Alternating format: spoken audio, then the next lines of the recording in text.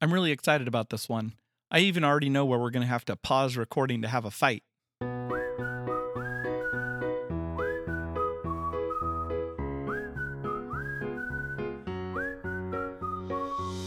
Welcome to Christ in the Chaos, where a pastor's kid and a kid's pastor share their messy attempt at raising a Christ-centered family. We may not know what we're doing, but we are right in the thick of it. And this is how we're finding Christ in the chaos.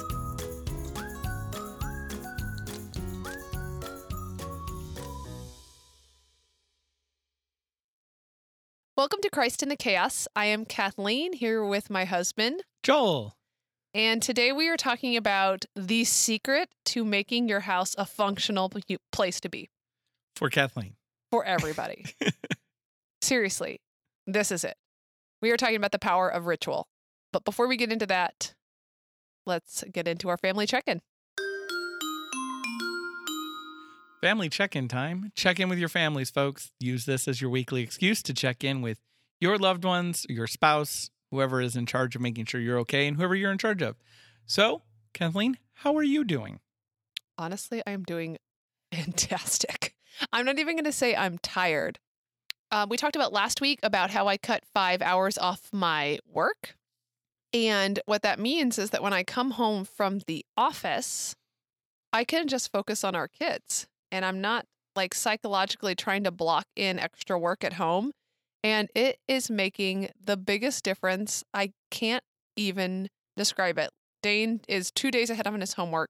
We've practiced piano. That's more Dane than us. He's crazy. I will say that kindergarten homework, even though he's very focused and he does a very good job, requires quite a bit of adult management because he can't read the instructions. So he's ahead on his homework. We've practiced piano every day. We've been working on potty training. I've been reading more. Potty training his brother, not the kindergartner. Yes. Kindergartner's potty trained. Yes. Good on us, I guess. Just so much stuff. Like we're on top of our budget. I'm cooking more nutritious food more often with more Kathleen flair. I like to slice out all the fruit and then fan it out pretty for the kids. It's important to them. I'm the mom I always dreamed I would be right now, and it's amazing. You're the mom I always dreamed you'd be. How are you? I'm good. After last week, I was ready for this week to be rough, and this week has been pretty low key. It has been. And then we're also doing something in my ministry that is new and exciting, and it's just working well, which is it's just always kind of relief when you put a lot of effort into something and it works, because a lot of the time in ministry, the things that you put effort into, they just don't work. And this was especially exciting for me because it's me delegating part of my job to one of our other directors. It's I'm kind of the kids person, and this is delegated to the worship person, and they're developing the kids' worship. And it's hard for me to let go of anything. But she's so good at her job that I just feel totally comfortable doing that. And it's been a really great couple of sessions of that. Good. Yeah. I think life has gotten yes, that's exactly true. So we'll keep you all updated on that, no doubt. But let's get to our topic this week. So one of the main reasons that our life has gotten to is we haven't been to the hospital recently. No, the reason we've been able to settle right back into our lives after the drama of the last couple of weeks is that we have set up some very great rituals through the day. But before we get into what those are, I wanted to talk about what we mean by ritual. A ritual is the set expectations, set processes that foster connection and that bring joy. We kind of talk about routine, we talk a lot about bedtime routine and after school routine. Routine is the expectation and processes. And I think that those are effective for some people and they are effective within the confines of ritual. But what we've been doing is building out those routines to connect us as a family, connect us to God, and to bring joy into it. And taking those kind of two halves of ritual and bringing them together has been so good for the functionality of our home, especially over the last couple of months. Yes, for some of us. And so we're going to talk about ways we apply them as a family, personally as individuals, and as part of the body of Christ. So the benefits of a ritual are specifically that the expectation is solidified. Nobody is wondering what we're going to do next or what we're going to get to eat or what is going to happen. Everybody has the expectation for what's coming, and nobody's expectations are not met. Or if they are, they're not vocalized. And you know that if you have a different expectation for whatever reason, that you need to say something because it's not the normal. Like if we're going to skip part of our nighttime routine, we explain as we go into the nighttime routine, we're skipping this part because it's late, or we're skipping this part because you already had dessert, or you're skipping this part for whatever. I mean, those are both very specific. Yes. So there's the expectations are solidified. Processes are mechanized. So it's one thing to set the expectations for what the elements of the ritual are, but also the transitions from one piece to the next are all part of the ritual. You're not forcing, okay, now go brush your teeth. Of course they're going to brush their teeth next. They always brush their teeth next. You know I love a good system. Get us into habits, get us keeping on that track and doing what we want to do, and systems that force us to do them so we don't have to think about it. We don't have to rely on our own self-control. The next part of the ritual, besides expectations and processes, are the connections are deepened.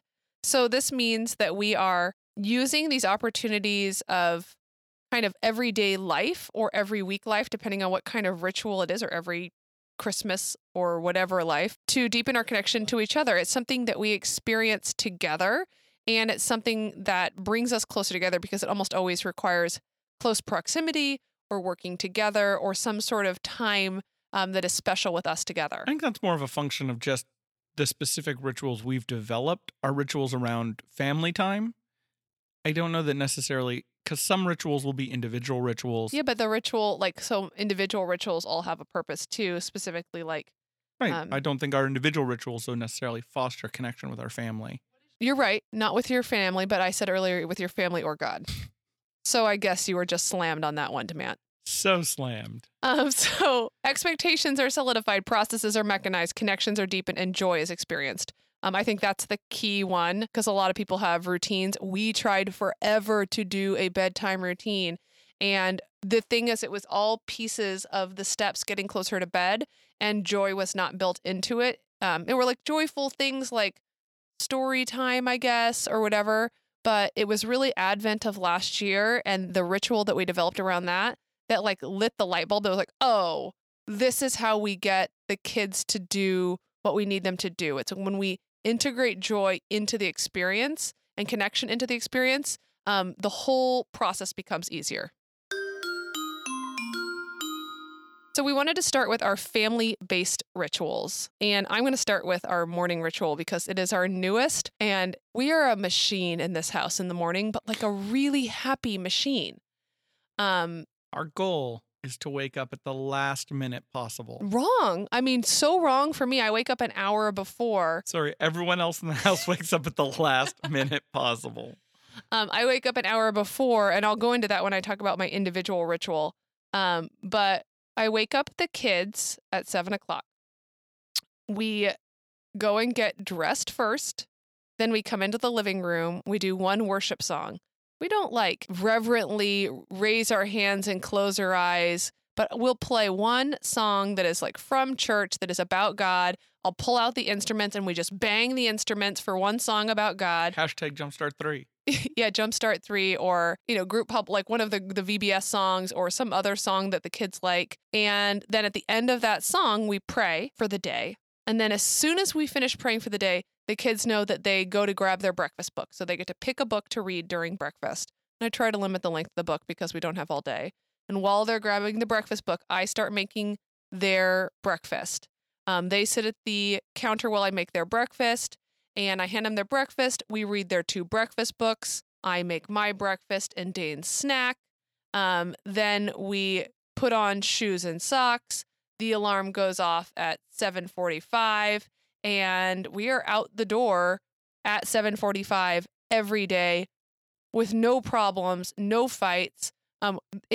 We are so mechanized that we have just had to add coats and sweaters because it's getting colder. And it's I had to figure out where to move in coats and sweaters because we have the process down so tight that all 3 of us were we don't know what to do. We don't know when to put on our sweaters. Which we'll get to when we get to the drawbacks of ritual. But it's just the whole thing is going so well, and we were really struggling in the mornings to like figure out our place and who was going to be where when. And once we got this mechanized, and once we got the worship is fun, the books give them something to choose and look forward to in the morning. There's a menu of what we're going to eat every day for breakfast. So they know every Wednesday is Waffle Wednesday, and they don't have to sit there and fight with me, or they don't argue with me because they know what's on the menu is what we're going to eat. And they've really adjusted to that surprisingly well. And that's one of the things with the kids that you built into the rituals of making sure that they have some agency, but very confined. They have a so choice. That they have a repeat. They have a pattern that they know they're going to follow. So they do that, but then they feel like they get to decide what they're doing, even though they're really not. And in every single one of these rituals, that agency, that choice is important, but also we do, like in kids' church, in breakfast books, in all of these different places, some small variation of the substance, but the actual ritual holds firm. And that the ritual gives them the stability, and the change gives them the ability to grow. You did forget a step in the morning, though. You forgot when I leave, whatever random time I leave, this is a new thing too. They have to go stand in the window and watch you leave. Literally stand in the window. They climb up into our living room window and stand on the windowsill and in front of the blinds, and they watch me drive away in the morning. It's very fun, but weird. Yeah, it is. They literally drop. They're usually in the middle of breakfast at that point. They drop what they're doing and go. They added that to the ritual themselves. It works. I almost always have. A lot of the time we'll be in the middle of a story and I will need to sneak in some bites of my own food. So it works really well to for me to have a sip of coffee and for me to have a break in that very heavy morning. But that's how we do Monday through Friday mornings. What do you do on Sunday mornings when I'm not there? We definitely don't just watch cartoons. Sunday mornings are dad time. They're more laid back. They're a special time. We get Cheerios. Usually without milk, because I don't want to deal with that. I always give milk. I know. But again, good parent, bad parent. We've already established that. We're doing good cop, bad cop. Good cop, lazy cop. So we'll get Cheerios in a bowl. And then we sit on the couch and we watch some cartoons. And we usually don't have much time because we usually wake up late. And then I take forever getting them dressed and undressed. And we just kind of goof off. And that's kind of our lazy Sunday. And they get to pick what cartoons they watch. Usually they can agree. Sometimes we have a thing about it, but then it's, we'll watch one episode of, this show, and then we'll watch one episode of that show. And usually it ends up, we just stay on the first show for a couple of episodes before we go to church because they get invested in whatever silly show they're watching. And I can think if you're listening to this, you're like, why would you include that in an episode about ritual? But that unstructured Sunday time, where they know they get to wake up, and I wouldn't let them watch TV on a Saturday morning because I'm terrible. It is the ritual of getting them ready for church, and they wake up and you're not there. Yep. And they're never happy when you're not there. And, what are we going to do? Well, let's do something fun. Let's do something different. It's Sunday. It's a day of rest. It's a day of relaxation. It's not a day when we stay on our ordinary routine. And Oreos, yes. We don't stay on our ordinary routine. We do not eat Oreos for breakfast. Oh, and I say Oreos, I meant Cheerios. Yeah, I'm not a great dad, but I'm better than that. Regardless of the day of the week, our bedtime is almost always the same, even on a Saturday and Sunday night. And that is because I think we have built so much joy into our bedtime routine that nobody minds sticking to this ritual throughout the week. I would say they almost not enjoy sticking to it, but it's become a bit pathological for the younger one. If we don't do tea time, he has a panic attack. So we start. But I think that's just because there's a treat. I just realized that I start their morning routine at 7 a.m. and I start their evening routine at 7 p.m. No, you don't, because I tried to start at 7 p.m. tonight and you yelled at me and said, "Don't you look at the clock." No, you tried to start it way before 7 p.m., but thank you. So at 7 p.m., we start. Joel takes them to get their pajamas on. I set up tea time. By the time they get their pajamas on, and this also will include a bath on a day that they're dirty. So that probably talks to how long tea time is. So every day. Well, But yeah. We do bath more than we used to. I think we get parent kudos for that. Now that they actually can get themselves a little bit dirtier. So I set up tea time. They come out, like we set up the little snack and the milk in the little carafe with the 2 teacups, and they drink their milk and they listen to this weird song. And they just kind of relax and have their snack and milk. And then with a big 70s table cover on the coffee table. And then after about 10 to 12 minutes of the kind of relaxed music, don't know how this got integrated into the ritual, but we do it. Funny videos where we watch 7 to 10 minutes of either America's Funniest Home Videos, people falling over, or animals falling over. And that has become part of our evening routine. They really do really well when we turn it off. They know to go directly into the bathroom to get their teeth brushed. They don't always, but they know they're supposed to. They do pretty well. Sometimes they go past it and they try to go into not the older one. The younger one, though, yes, doesn't like brushing his teeth. Sneaky. And then so I mean, he loves brushing his teeth. He says to the aunt who I know who listens to this, who's a hygienist. Well, no, I know little kids. I mean, most little kids don't. And then they meet me in our on the green couch in their room. We read their devotional. Then we lay on the floor and praise God for something good he did in our life every day and do a backward somersault and say, "We praise you." And then we do a special hug time prayer. I count down from 10. They run into their bed. They try to get into their bed and under their covers before 10. I read them 10 minutes of Harry Potter. I turn off the light. I sit in there for about 15 minutes while they fall asleep. And in that process from 7, we can usually get them to sleep between 8 and 8:15 every single night. Once again, you forgot a step. What did I forget? When Levi gets out of his bed and crawls into the couch with you. Yeah. Oh, yeah, he does. I count down from 10. He gets in his bed, pretends like he's going to do the thing. But while I'm reading Harry, in fact, he's sleeping on the green couch right now. I didn't even try to transfer him back to his bed. It's just where he sleeps now. That's not true. He sleeps in our bed. He starts there, though. It went from when we were doing bedtime separately and we didn't have this ritual in place where I just dreaded bedtime so much. And now it's like Joel will be like, "You just go to bed. I'll take care of them." And which good job, Joel. But I'm like, no, I want to do devotional with them, or I don't want to. Yeah, it's almost like these rituals are more for you than them. Oh, they're absolutely more for. What are they? I mean, no. In their full development, the stability is good for them. I know that that's true, but make no mistake, it is for me. Yeah, we'll get to. It might be too stable. It is absolutely for me. And like I said before, this all started with our Advent ritual, which is our most bizarre and unusual one. It's not bizarre and unusual. It's totally normal. We open our 4 to 5 Advent calendars because my mother, who I love, has very little self-control and only 2 grandchildren. And so we have lots of Advent calendars. And we have a permanent one that's a really nice big wooden one. And then she'll always send us a sticker one. And then she'll find one with candy in it that she sends us. And then sometimes there will be another one. This year, I think it's going to be Lego Harry Potter or Lego Star Wars. Ooh, that's awesome. I'm already ordering those. So we'll open our Advent calendars. Totally normal. There's 3 or 4 of them. Less normal. And then we turn the lights down, turn the Christmas tree lights on, and we sing Christmas-ish carols-ish. Except for... Somehow. This is our children, though. It got turned into, we have to listen to Hedwig's theme. I actually have an explanation for that.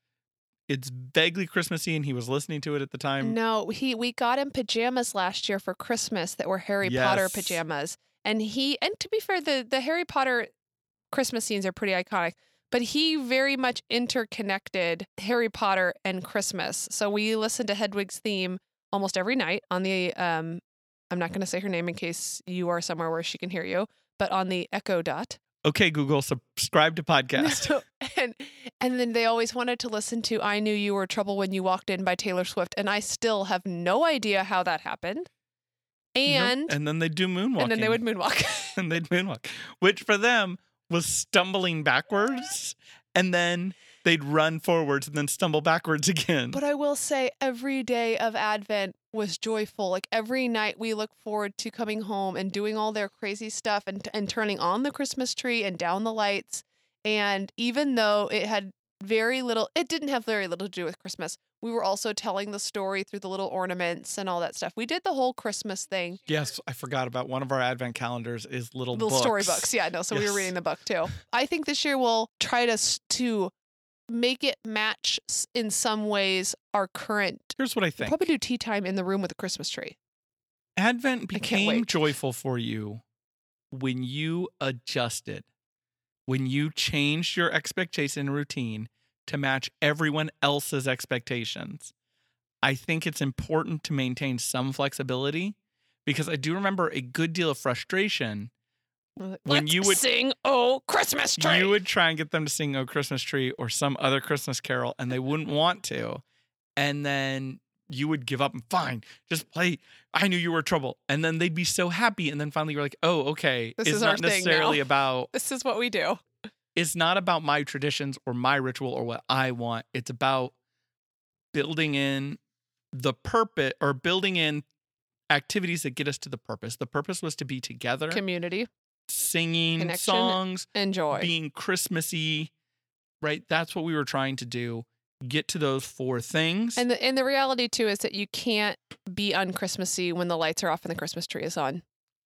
You could be a Grinch about playing Hedwig's theme, but I think that staying flexible with your rituals a little bit and understanding that they will change over time is important.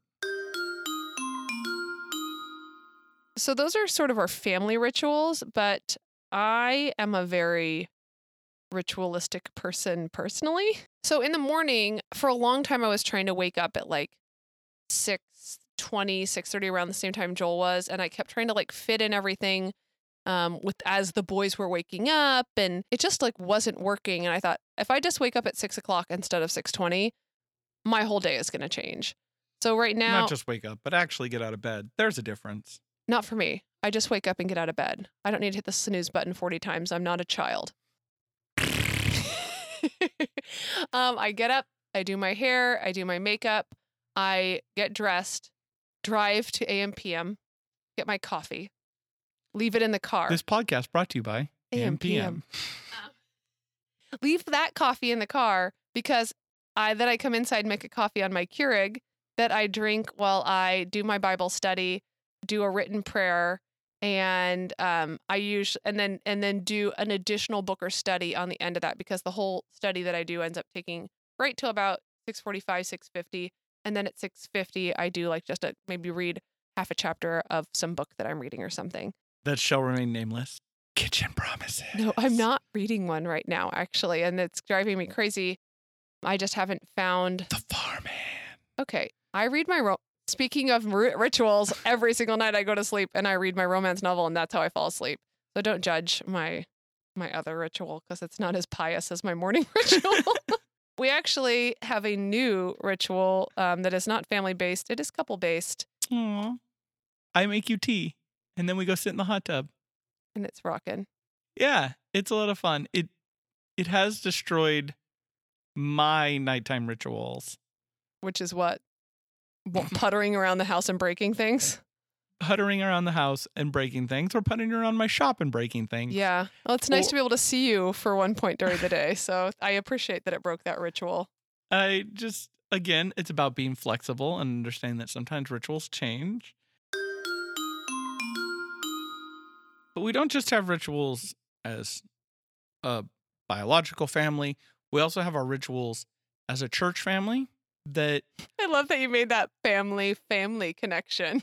That can be good, but can also maybe hold us back sometimes. There are lots of really good church family rituals that get us together, get us into the mindset.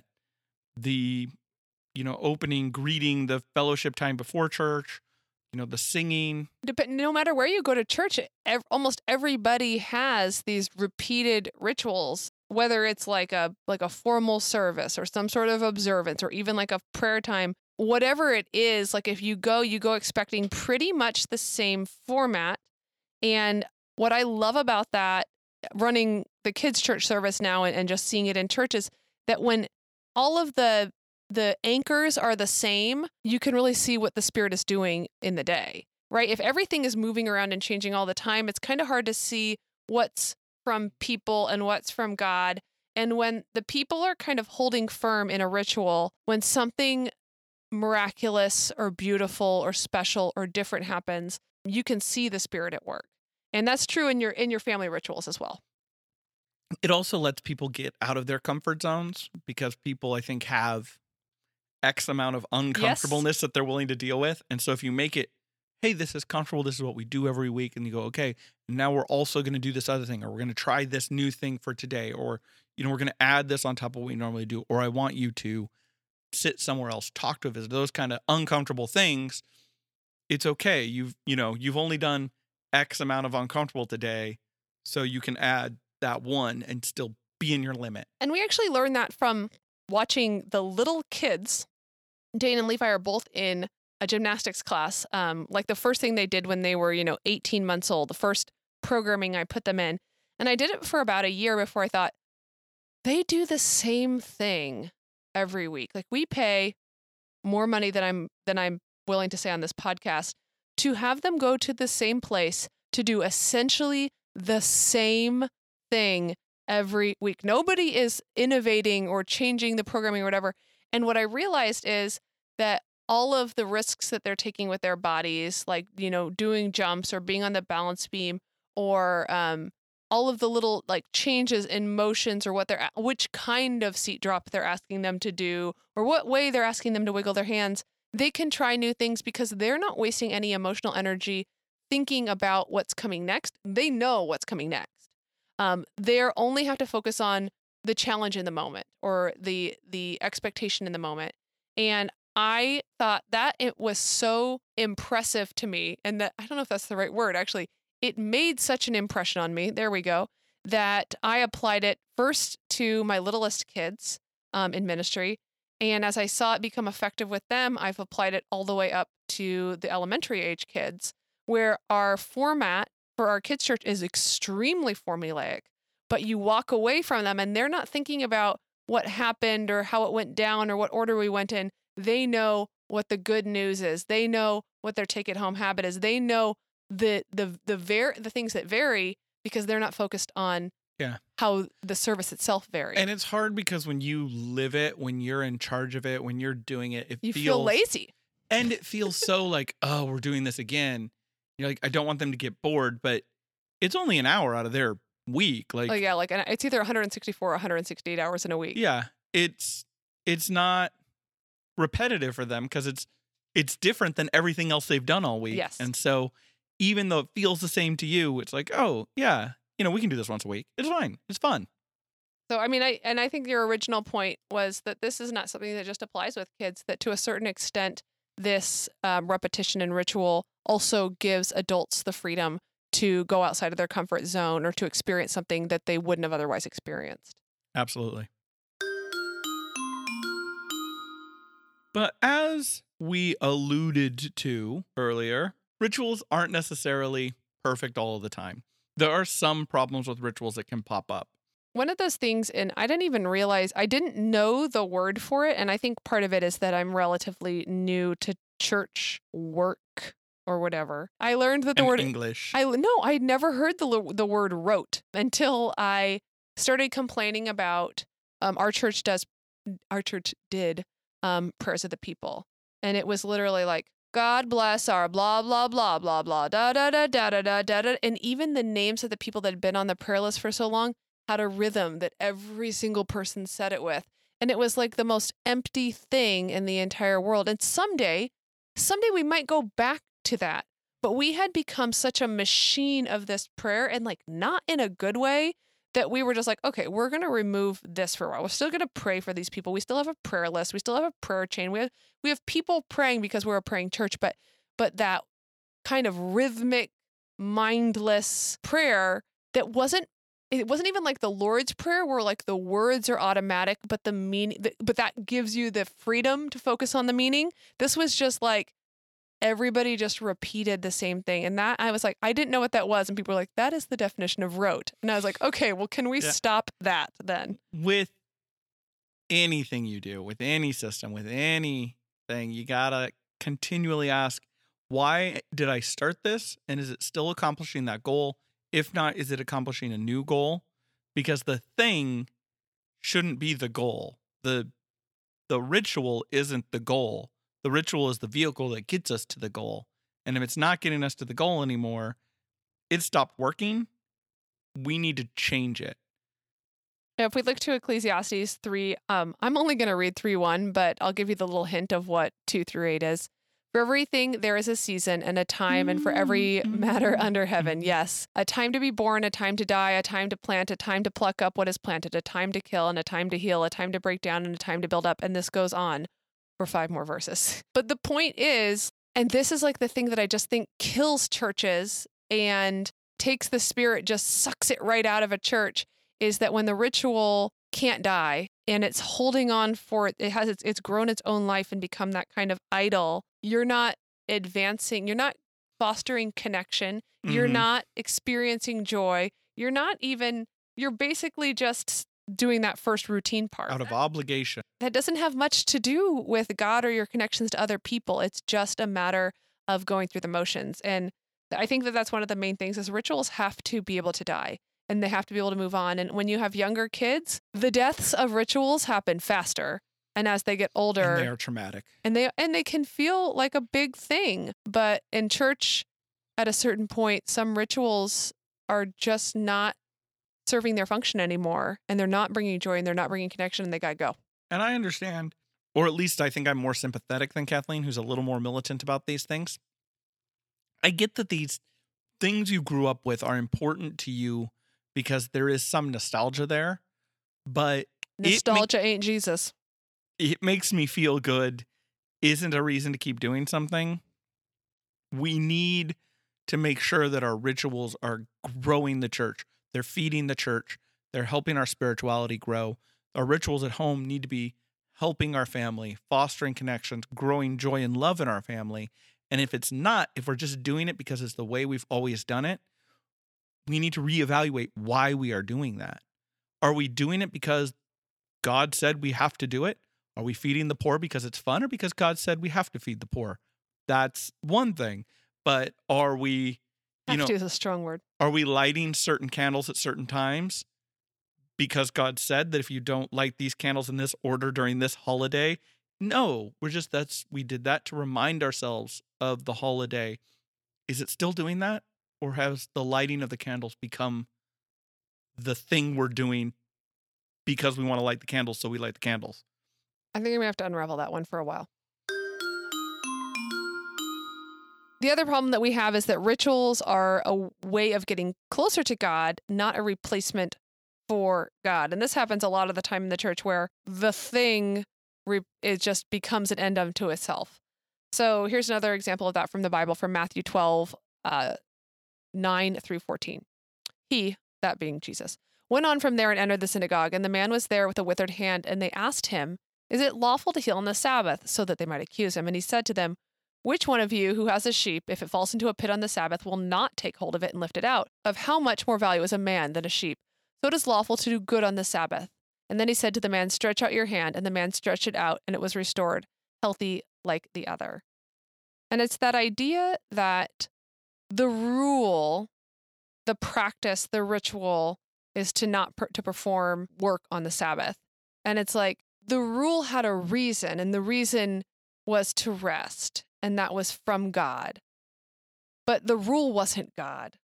And so the rule was put in place to help people and make their lives better, and literally to allow you time to heal. You can't work 7 days a week. You'll kill yourself. It was a time of rest and a time of healing, and they turned it into a time of stress and a time of figuring out how we're back to a time. Yes, but on Friday night, figuring out making meals ahead of time so you could eat them on the Sabbath.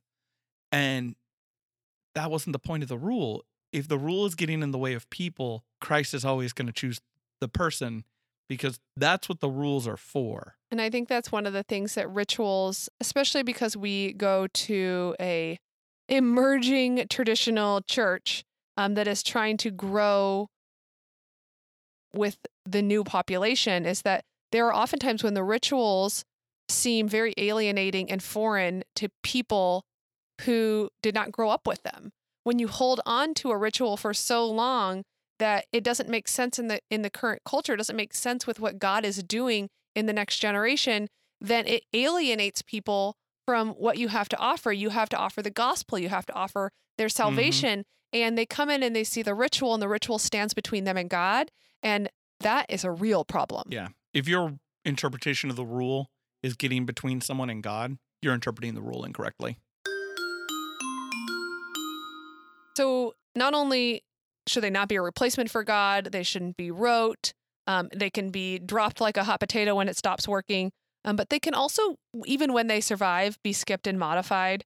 We apply that at home. It happens. And it's okay. You're okay. Even if it sounds like a really good and important one, like taking communion or doing your nighttime prayers. Well, you went right for it. Well, no, I'm sorry, but like communion is important and good. But if you do not commune on a Sunday, you ain't going to hell on Monday morning. That's not how it works. And that goes back to the whole thing, like, what is the purpose of communion? It just cannot, a ritual should not have a life of its own. And communion is one of those most important, most godly, most ordained rituals that exists out there. But even that one is not, I mean, it kind of is literally God, but it's not like the literal living God that's who lives in your heart. You know, it's not the presence of God. Rituals can and should change over time as circumstances change, as things. You probably won't read morning books to the kids for the rest of their lives when they're 17. Maybe I will. They'll probably read their own books. I don't want to hear about that. Even I get that all rituals come to an end eventually. It doesn't mean that the ritual was bad or that it was a failure. It just means that you outgrew it or that the season changed. All right, let's get to our... So that came up. So speaking of ritual, there was a part of our evening devotional where we were reading the Brick Bible, which is like the Bible very literally like laid out with Legos. It became a bit problematic at one point when like the devil started to show up because like it was like the Lego devil. He was a Duplo. And he doesn't have the like, no, he doesn't have the like abstract thinking to be like, okay, so I guess he's like, he really is a red guy with little horns and is like, and like the demons, he's like, that's what demons really look like. And they were like Lego people with scary faces. And I was like, no, that was all well and good. But the thing that made me stop reading it at night and maybe wait till he's like old enough to just kind of like read it himself is that they got to the part where they were talking about eunuchs and they literally Aren't all Lego people eunuchs? I guess that's true. But in the book, there's like a literal like Lego man like with a knife over a man's legs. And he started to like look at the picture and I was like, we'll read this one tomorrow. And then that book went away and it has not come out since because I'm like, you know what? I am all about being truthful about the truth of the Bible to young children. We're teaching like Moses coming down the mountain and everyone dying after receiving the 10 Commandments in kids ministry. But I am not about explaining what a eunuch is to a 5-year-old, especially a 5-year-old boy. Especially a 5-year-old boy who's going to go to kindergarten and explain to all his friends what a eunuch is. All right, wife, pray us home. Lord, be with us every day as we go through our everyday. In every ritual we have, in every song that we sing to you, book that we read, time we spend together, just be in it and be glorified in it. And in Jesus' name we pray. Amen. Amen. Thanks for listening. Please take a second to rate and subscribe to this podcast. It helps others to find us and to be #blessed by the discussions that we have here. If you want to contact us, you can reach us on Instagram at Christ in the Chaos, or you can email us at christinthechaospod@gmail.com. Until next week, we hope you have a peaceful week. But even if you don't, remember that you can find us and Jesus waiting for you in the chaos.